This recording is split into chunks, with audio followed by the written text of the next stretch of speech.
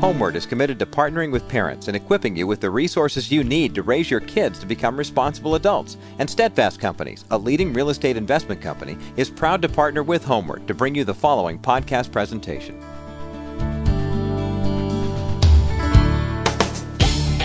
I'm a pretty good guy, and I think you'll be pleasantly surprised at how much fun we can have together.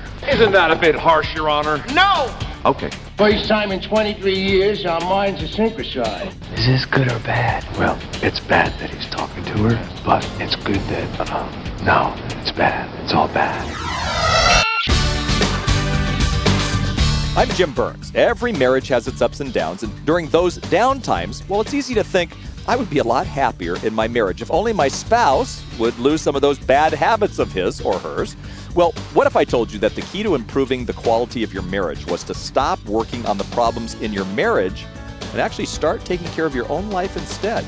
Well, during the next half hour, I'll talk with Dr. Chuck Meilander about why he thinks taking care of your own issues first is a healthy step toward what he calls experiencing Christ together with your spouse. Well, finding freedom and fulfillment in marriage is our topic today on Homeward. Yes, it's possible, and it starts right now.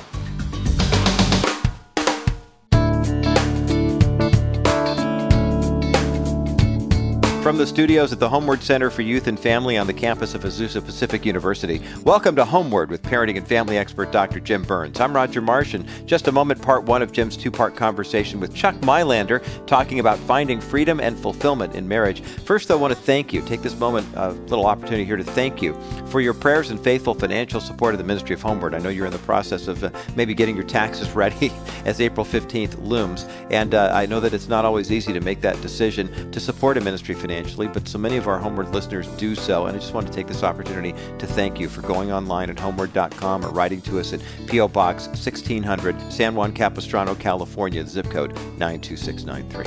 Okay, with part one of today's program right now, here is Dr. Jim Burns.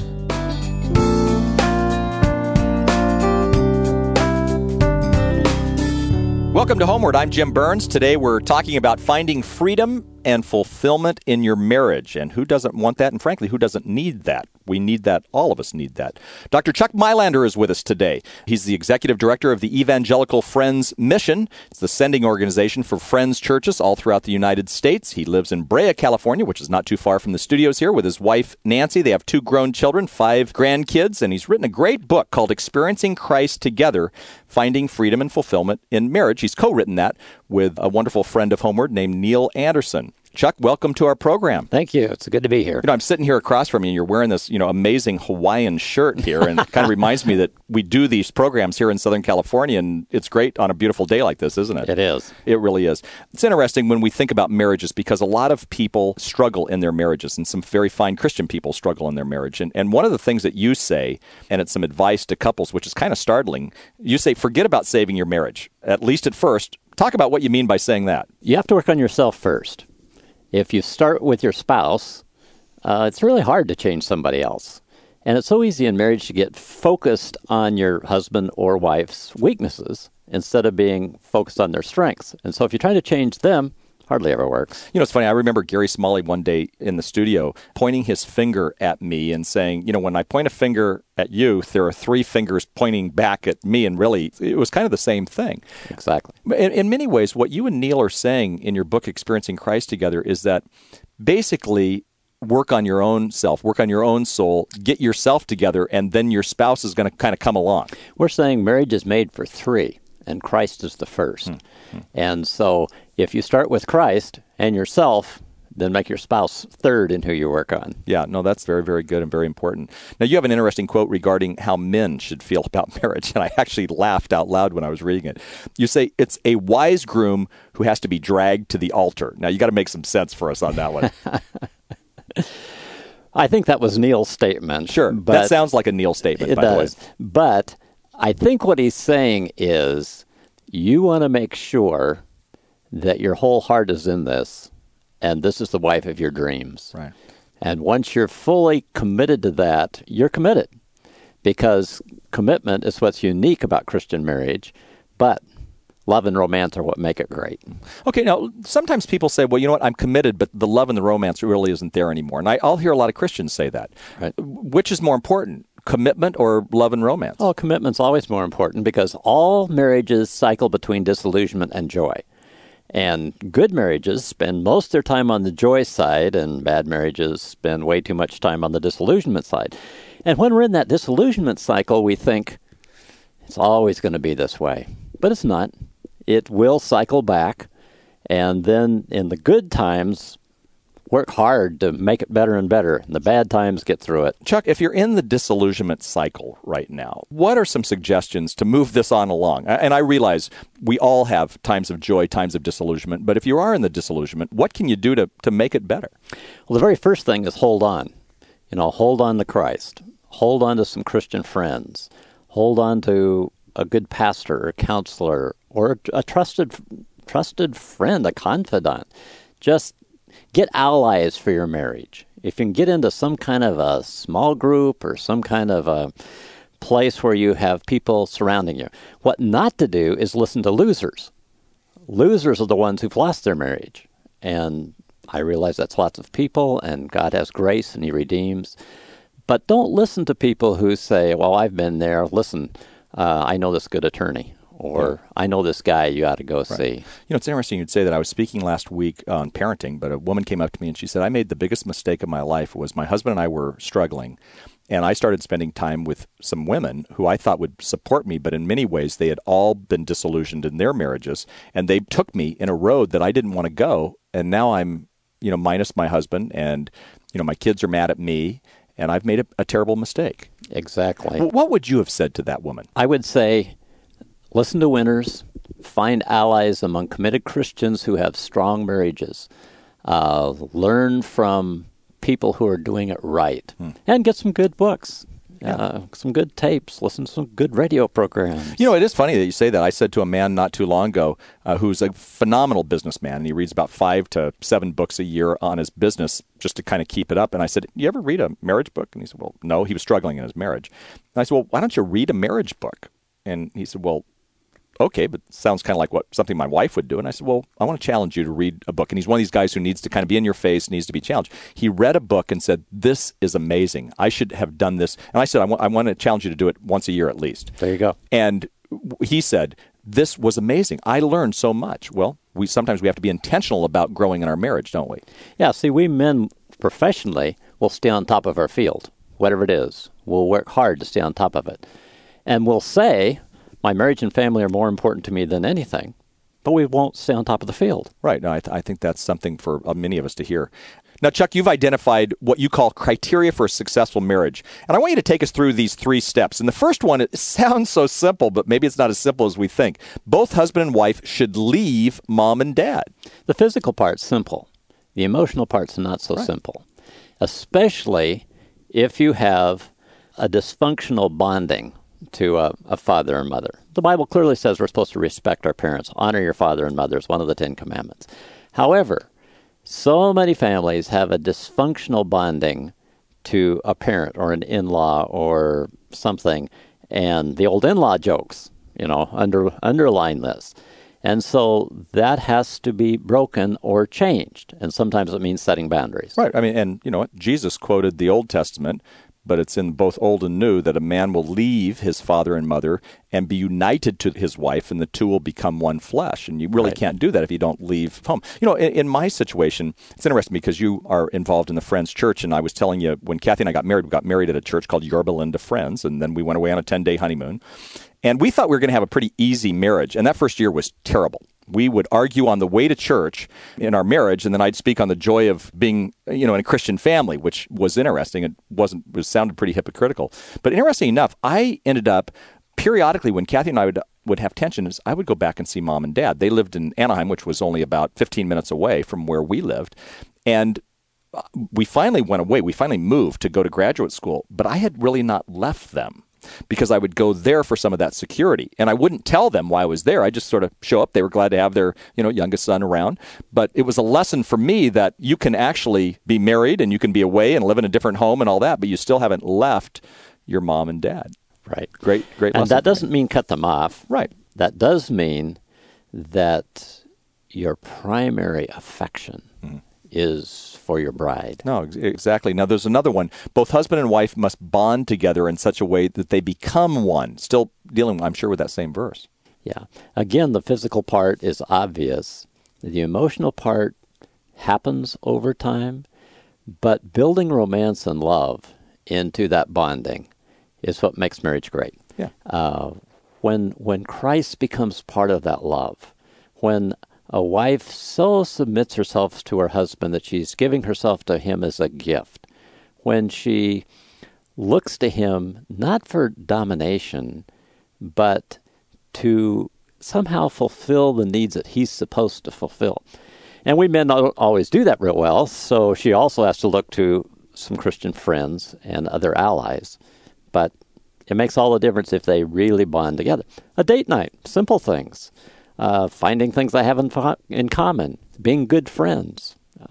Those are all things that help. That's good. Good, helpful, practical things. Listen, we're going to take a break. We'll come back to the third part of the criteria for a successful marriage. Actually, it's about unresolved issues between each other and also between God. Boy, and that's a key, especially as we're talking about finding freedom and fulfillment in marriage. Chuck Meilander, our guest today here on the Homeward broadcast, of one of our classics from the archives from a couple of years ago. And remember, if you're in a marriage situation, a lot of people, of course, tune to Homeward because it's a parenting and family program. You might be asking yourself, well, why are we talking about marriage so much, especially right now? And the reason is, if mom and dad are in a marriage that's kind of struggling, that's maybe under a lot of pressure, it really does impact the relationship between mom and kids and dad and kids, and it really adjusts the thermostat, so to speak, of the temperature at home. So that's why if you are in a marriage right now that could use a little work, we encourage you to go to homeward.com, check out the articles and media section, all the different free resources that you'll find there. Also, Jim's books, Creating an Intimate Marriage and Closer, they're available for purchase in our online resource center, and when you do purchase them through Homeward,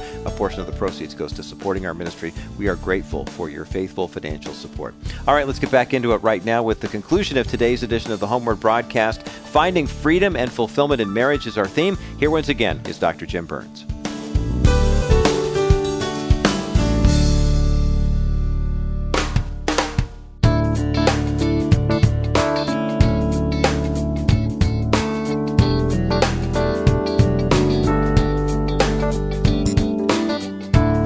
Welcome back. I'm Jim Burns. We're talking with Chuck Meilander today about finding freedom and fulfillment in your marriage. The best thing you can do for your marriage is to resolve as many of those personal conflicts that you have that are keeping you from truly connecting with your spouse. And actually, that's the third point to a criteria for a successful marriage. Chuck, you say both husband and wife must have underline no, unresolved issues between each other or God. That's tough to have. It is tough to have, and that's the ideal. It's not always real.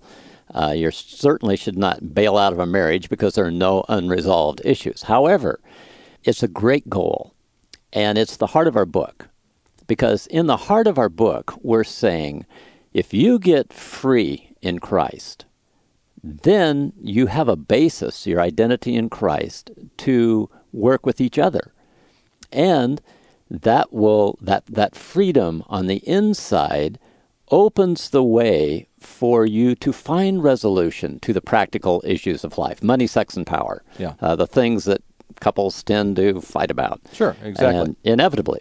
But that deeper issue of freedom in Christ, that deeper issue of going through the steps to freedom in Christ and the marriage steps, really are all geared at this. Christ is the key to your marriage. It's not just two people, it's three. And if you can do that, then when these other issues come up, you can work them through. Now, I've been married a long time. There will always be new issues, and there will always be old issues resurface. There are no perfect marriages because there are no perfect people. But the more of them you can get solved, the better. Okay, and I want to push on the whole idea of freedom in Christ because that's an incredible concept that has helped so many different people. And yet some people, I saw a bumper sticker once that said, Christ is the answer, what's the question? And so maybe there's a listener or two or three or a couple thousand who are saying, fine, I want freedom in Christ, but I'm not sure even how to get it. What would you say to them? Well, if they're a reader, I would say read two of Neil's books, Victory Over the Darkness and The Bondage Breaker, and then either alone or with a trusted friend or pastor, go through the steps to freedom. If they're not a reader, then it's a little tougher. Then I would say, Listen, freedom in Christ is a matter of a soul searching that is so deep that you're willing to be transparent and intimate with Him. And you're willing to engage in revolutionary repentance over anything that He shows you that are wrong, including things you may not think of easily, like forgiveness. Forgiveness among Christians is probably the number one point of bondage. It's so interesting when we take people through the steps to freedom that when we get to the forgiveness thing, often they'll think one or two, well, my dad or my mom or, somebody did hurt me once. And then when they get started, their list gets longer and longer and longer. And they start saying, Lord, forgive, name the person, forgive Aunt Susie for the time she so humiliated me in front of everybody, because that made me feel just rotten. And there's something about forgiveness. When we really get in touch with those feelings, then it's real. Some people say, well, I got to heal in order to forgive. I think that's backwards. We forgive in order to heal. And so just that one example of the steps, if we really, really forgive, and in marriage, it inevitably includes our spouse. No, exactly. And maybe there's somebody listening who struggles with forgiving their spouse. Their spouse did something really horrible to them. Maybe it was adultery. Maybe it was, some other issue. But they have a really tough time forgiving them. What do they do? We owe each other forgiveness. Let's talk about adultery in particular. We owe each other forgiveness, but trust has to be rebuilt. And sometimes that distinction helps people. They can forgive if they understand that doesn't mean I automatically trust him. And then he has to earn the trust back. It has to be rebuilt. It takes time. But to harbor unforgiveness, to keep bringing it up again, will only put dirt in the wound. It'll only infect the marriage with all kinds of bacteria and things that'll corrupt it. Great input, Roger. I kind of feel like we're, talking with our counselor today. It's just a great conversation. Let's talk frankly about sex for a minute. You say that sexual attraction for men begins with the eye gate. A beautiful woman raises his physical voltage.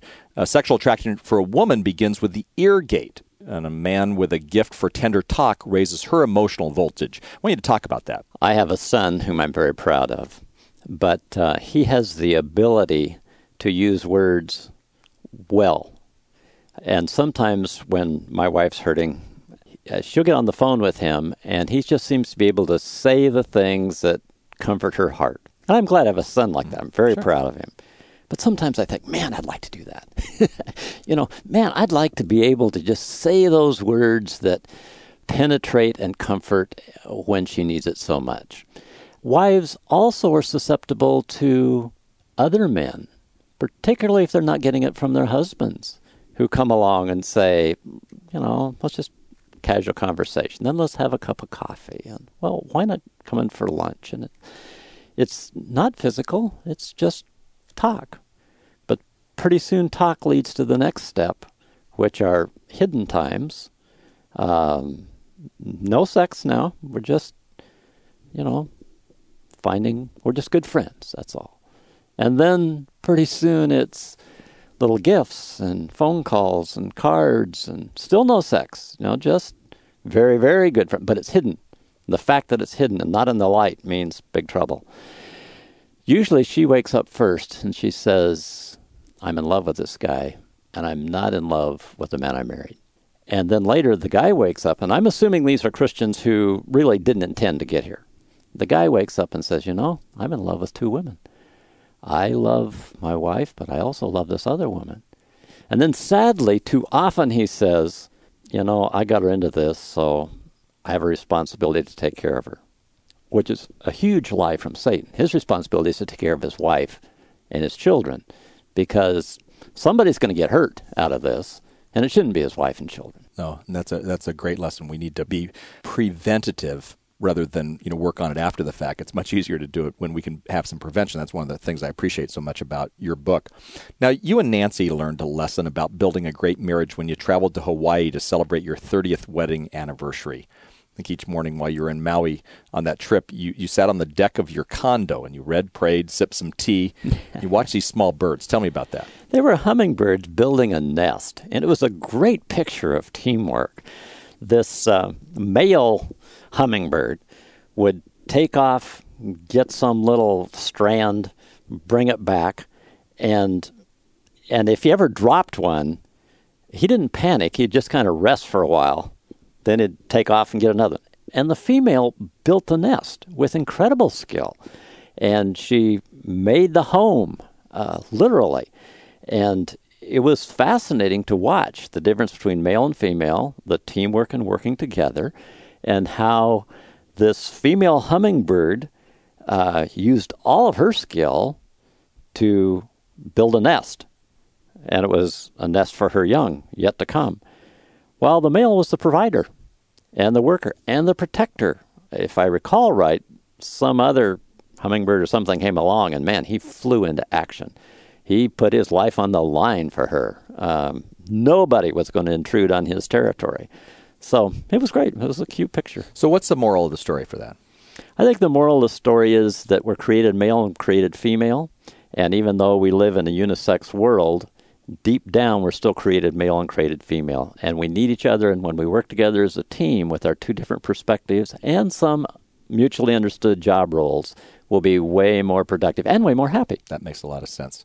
Thank you for being with us. Got to ask you to come back next time. Thank you. Well, Chuck Mylander with us. You know, the scripture says, "For this reason, a man will leave his father and mother and be united to his wife, and the two will become one flesh." So they are no longer two, but they are one. That was probably spoken at your wedding, and we're going to continue that conversation again next time. Roger?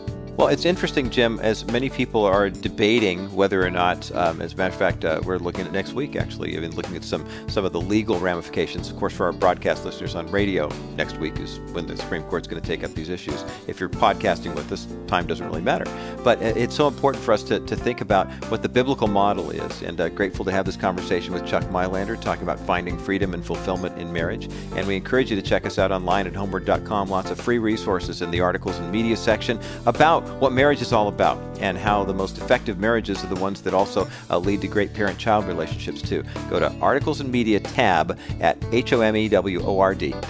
Well, thank you, Roger. And I believe that it is actually possible to move toward freedom and fulfillment in your marriage. A lot of times we think there's going to be absolute freedom, absolute fulfillment. Right. You know, we have to grieve that dream. Yeah. Because sometimes we came into our marriages thinking that that was going to be the way it was and it was going to be perfect, and it's not. The fascinating side to it, as we talked about today, is that we have to ruthlessly be honest about our own brokenness first. And that's the message that I heard today from our conversation. Definitely. It's the message I want to leave you with today. We all bring certain expectations, like I said, into marriage. Some of them are realistic, and frankly, some of them are just not. And quite frankly, the reason that so many of our expectations aren't realistic is because they're based on the idea that our spouse needs to act a certain way to make us happy. The sooner you get that understood, that it's not that way, the better. And if you have some unfinished business from your past, well, you're never going to be happy until you can get some resolution in those areas. And even if your spouse has unfinished business, I got news for you. Do what you can do to make yourself healthy, and then it'll bring your spouse along as well. If you feel that your issues are too intense for you to even begin to work on, then I would suggest that you seek the wisdom of a counselor. You know, a good marriage can only be as strong as the least healthy person in the relationship. So take that first step toward getting help and getting the help you need. You know, the Bible's clear. Where there is no counsel, the people fall, but in the multitude of counselors, there is safety. That's Proverbs 11:14, by the way. I repeat it all the time here on this program. There is no shame in admitting you have an issue or two from your past that you need to work through. Almost all of us do, maybe all of us. And once you begin addressing some of your own hurts, you and your spouse can begin to look a bit more clearly at some of the couple issues that you need to work through as well. You know, my good friend Henry Cloud has a saying about dealing with the hurts of the past. We can either ignore them or work to eliminate them. I'm going to vote for working to eliminate them. Henry calls this pulling the tooth. I love this illustration. Think about it. If you have a tooth that was infected to the point where it couldn't be fixed, we have two choices. Either try to live with the pain or pull the tooth. Well, the sooner we are willing to deal with our own pain, the easier it will be to let the healing begin. And I want to suggest that you take that advice today and work on it in your own life and in your own marriage. Homeward is here for you 24 hours a day, 7 days a week, 365 days a year. I want you to think of us as the 411 for information and your 911 when you're facing a marriage or parenting crisis. And I encourage you to visit us online and our online resource center at homeword.com. You can check out literally hundreds of resources available to you there. Be sure to join me again next time when I'll continue my conversation with Dr. Chuck Mylander about finding freedom and fulfillment in marriage. Till then, I'm Jim Burns, and I absolutely appreciate you tuning in today to Homeward, and I hope to have you back real soon. Homeward with Jim Burns is a production of the Homeward Center for Youth and Family at Azusa Pacific University.